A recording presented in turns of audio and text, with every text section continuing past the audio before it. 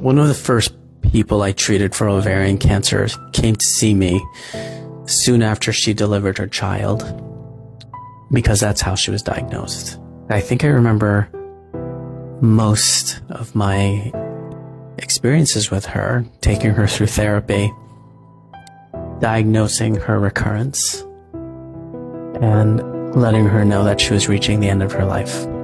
If you ever wonder whether physicians think about you after you've left their practice, think about your loved ones after they've passed away, the answer is yes. We are touched by every person that we treat. We learn from every experience that we have. So you matter. Your family mattered. And we remember. Have a good day.